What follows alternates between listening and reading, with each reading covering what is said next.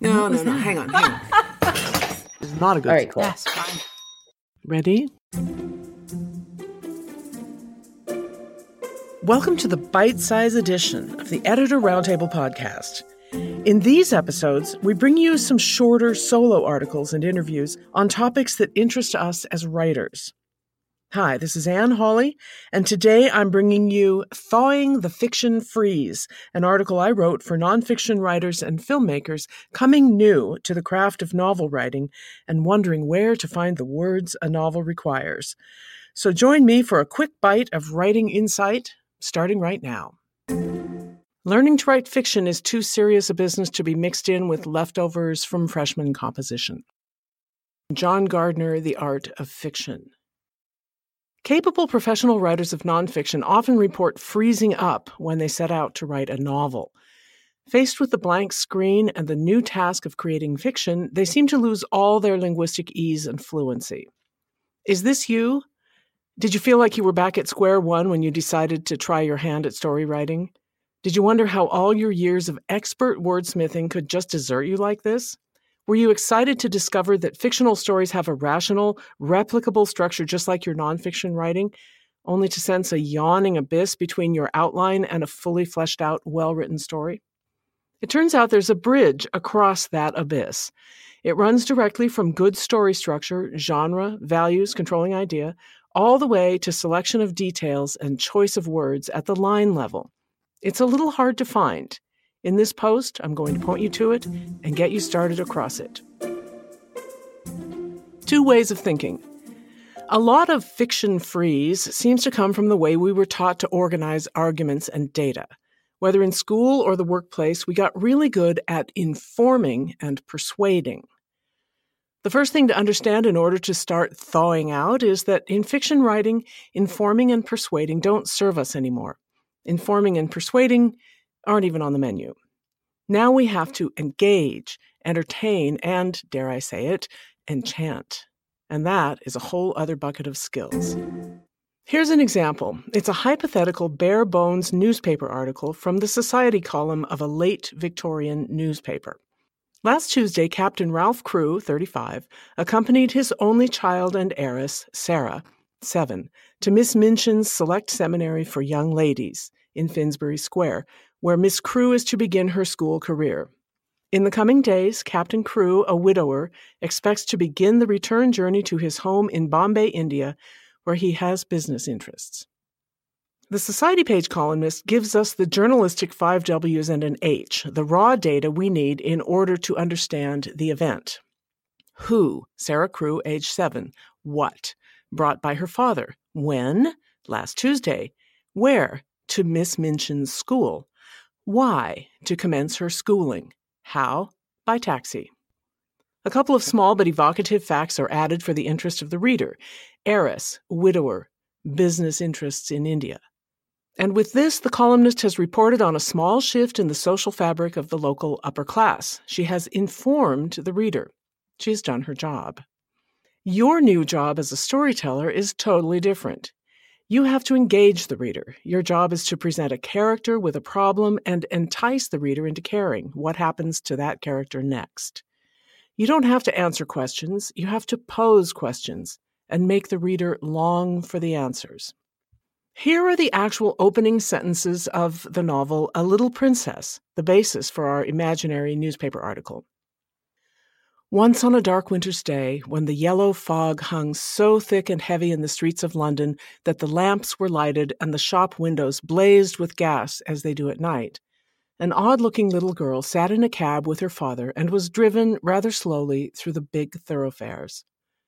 She sat with her feet tucked under her and leaned against her father, who held her in his arm, as she stared out of the window at the passing people, with queer old-fashioned thoughtfulness in her big eyes. A valuable exercise is to notice what isn't there, all the information the author didn't give us. As you listen to the following list, notice whether you've tended to include this sort of information in your stories. The name, physical appearance, age, or attire of either the little girl or her father. The types of shops and what's visible in their windows. an explanation for the yellow fog, what the people in the street are doing, where the father and daughter are going, where the taxi picked them up, how they mounted into the taxi, closed the doors, or set off, what type and number of horses are pulling the taxi, how long they've been riding in it, the name of the big thoroughfare, where the mother is, where the father and daughter have been staying, how long they've been in London, where they live, the day or the date. Now look at what the author did include. Dark winter's day. Yellow fog so thick that they've lit the street lamps. Shops ablaze with light. Odd-looking little girl. In a slow cab on big thoroughfares.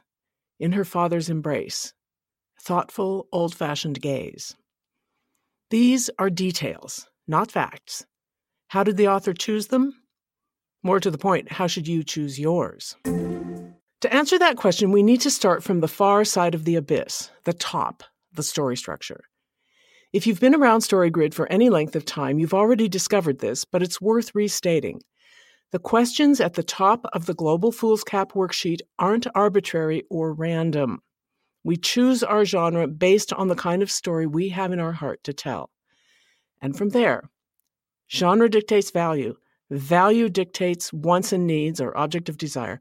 Wants and needs dictate controlling idea, and controlling idea drives every single scene. Here's how that looks for A Little Princess. Genre.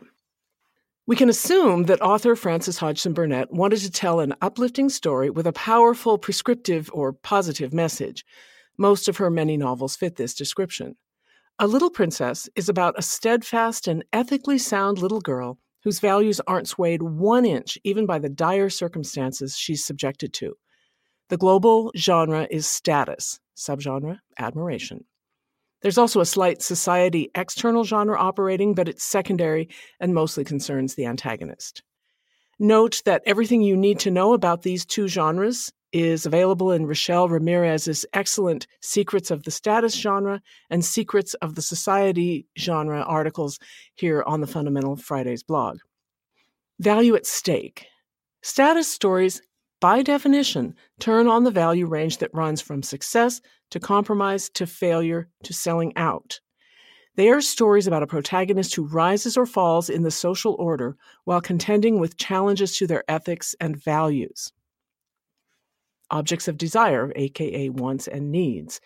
If success and failure are at stake, the protagonist's objects of desire, again, by definition, are tied to her success and failure. She wants to enjoy success and social position, and she needs to do so while upholding her values. Controlling idea.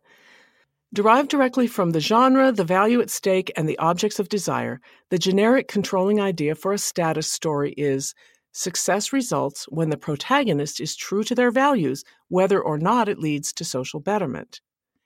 Blending that with our slight external genre of society, where values of power and impotence are at stake, we can ferret out a controlling idea for A Little Princess that goes something like this. Success prevails when a kind and generous heroine steadfastly maintains her values despite the machinations of her power-hungry antagonist. And there we have it, the foolscap for A Little Princess. Now we can start moving from that structural core across the bridge towards word choice and detail selection. First, we'll go from controlling idea to the scene. It's called a controlling idea because it controls what does and doesn't belong in the story. It controls the arc of the whole story. It controls which scenes to write and which to leave out. And it controls which details to include. You know that old song by The Police, Every Step You Take? Every step your protagonist takes, every move she makes, every claim she stakes, every cake she bakes has to be connected to the controlling idea and driven by the want and the need that it arises from. Does this mean that the turning point in every scene of A Little Princess hangs on her success or failure? Not directly. It means that every scene must take the heroine closer to or further from success by raising or lowering her standing, that is, her status. Every scene must also test the values and ethics that her changing circumstances are challenging her to maintain. Her actions must always be traceable to her objects of desire, to enjoy success and to be true to her values. From scene to beat to word choice. So what does this have to do with how you, the informative, persuasive expository writer, frozen in the face of fiction, decide which details to put into your story? Almost everything. Let's go back to those opening words of A Little Princess. Burnett doesn't say where the odd little girl and her loving father are going. She simply raises the question in our minds. What's going to happen to them? And what about this winter's day with the yellow fog? Could it be that all little girls start school on winter days, and all winter days in Victorian London were dark with yellow coal smog, leaving Burnett no logical choice but to open her story here? Nope. Burnett had total control over her story universe, and you have total control over yours. She needed a dark, almost poisonous day in order to set a somber mood and signal that this child is facing a change for the worse in her status. She wants you to know exactly what kind of story you're about to read, and a cheery, chestnut-roasting December afternoon would have sent the wrong signal. Similarly, you might wonder whether she depicts a slow-moving cab because at that time of day in London, traffic is always terrible. No again. The choice of slowly, staring, thoughtful, the juxtaposition of big thoroughfare and little girl, all serve to set the protagonist in a new world where she's powerless except for her ability to observe and think. She isn't rushing headlong to her destination. It's slow and almost painful. The word reluctant, you'll notice, doesn't appear. Instead, Burnett engages us by presenting details that would make almost anyone feel reluctant. Those scant 100 words convey clearly that the little girl's status is not going to be rising. Something neither father nor daughter wants is about to begin. It's not inevitable. They aren't desperate or afraid. Rather, they're facing some difficult duty. Status admiration heroines always take their duty seriously. They do the right thing. In good Victorian novel fashion, the scene goes on to give us the inward reflections of both the father and the daughter about the colorful life in India that she has left behind. Then the cab lets them off at Miss Minchin's Select Seminary for Young Ladies. It was a big, dull brick house, exactly like all the others in its row. Sarah often thought afterward that the house was somehow exactly like Miss Minchin. It was respectable and well-furnished, but everything in it was ugly. Once again, consider what isn't said. We don't learn the size, shape, or color of the house. From the perspective of a somber 7-year-old girl, there would be no architectural details, no assessment of its grandeur or its market value, nothing to compare it to except the home she's left behind. Accurate description isn't important here. It isn't relevant. Little Sarah Crewe is going to live in this house, and everything we need to know about it lies in words like big, dull, ugly, and, if ever there was a word signifying the status genre, respectable. Notice how Burnett gives us the phrase exactly like twice. We already know the heroine is odd-looking, with a queer, old-fashioned thoughtfulness. Sarah is not exactly like. She won't fit in. Since the opening sentences, her position in life has now definitely changed for the worse. What else does this beat do? It shows us that Sarah is silent and observant and knows her own mind, exactly the steadfast qualities essential to a status admiration protagonist, who will suffer external changes of fortune without compromising her values. Notably, it also introduces us to the villain, Miss Minchin. And it hints that a future return to status might be in the cards. Sarah will survive to look back on this time from a better place. Working backwards. It's true that I've looked at these 150 or so words of A Little Princess from the perspective of having already studied the whole novel closely and charted it onto the fool's cap. I don't mean to present some magical proof that you can take a handful of sentences in isolation out of any novel and absolutely derive the genre-controlling idea, etc. In your own writing, filling out the fool's cap will be a back-and-forth process of guesswork and writing and more guesswork until your novel is fully drafted. Nor do I want you to run away with the idea that absolutely every word you write must reveal the story spine. But I hope you're beginning to see the vast difference between what's relevant in a story and what's simply informative, between what matters and what's merely interesting. I hope it's becoming clear that as a writer of fiction, your job is no longer to persuade or inform the reader, but to dole out only the details that are relevant to the controlling idea without answering all the reader's questions. Your job is to entice them to turn the page. You want the reader to have questions, and you want those questions to be about how the protagonist will get out of whatever predicament you've put her in. You want the reader to care about her in the first place because of specific genre-related characteristics. In this status admiration story, those characteristics are steadfastness, thoughtfulness, a sense of duty. And so we've crossed the bridge over the abyss that seems to lie between story structure and good line-by-line prose. Now that you know where it is, you'll always be able to find your way back to it. You don't need to stay frozen in front of the blank screen of your story anymore. A note on target audience. If you aren't in the target audience for A Little Princess, the opening lines quoted above probably won't draw you in.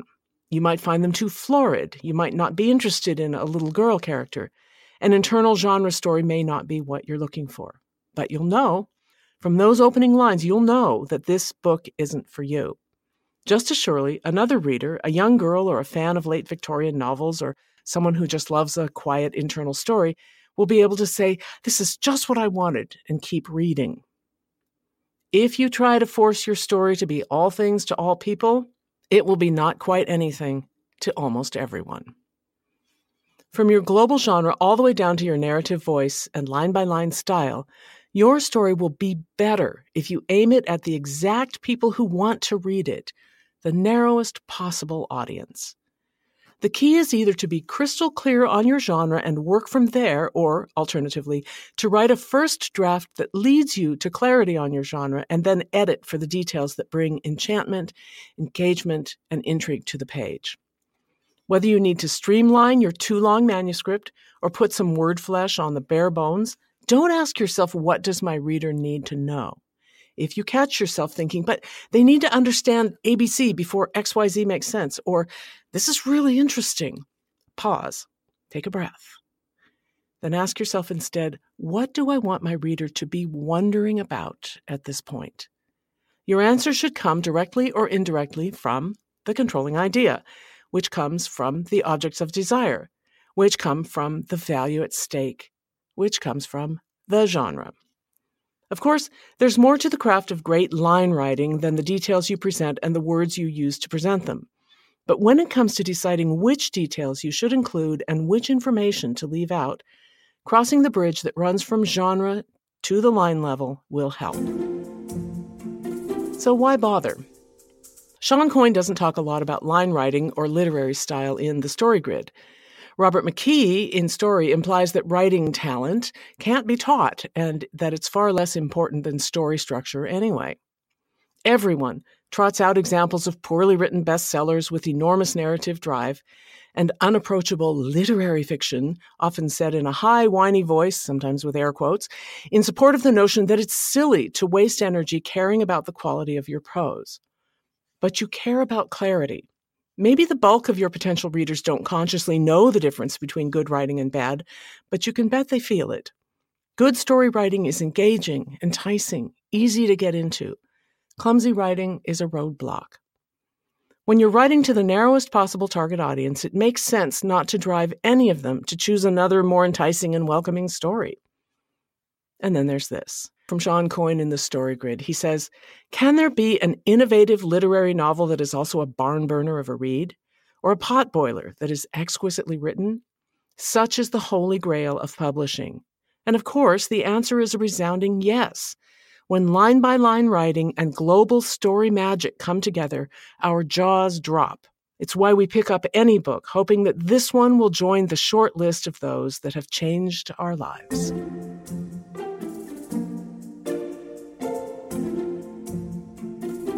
The novel A Little Princess by Frances Hodgson Burnett, published in 1905, is freely available at Project Gutenberg. 1,000 thanks to Rochelle Ramirez for significant editorial input on this article. Thank you, Rochelle. And to Leslie Watts for long discussions about what's important. Thanks, Leslie.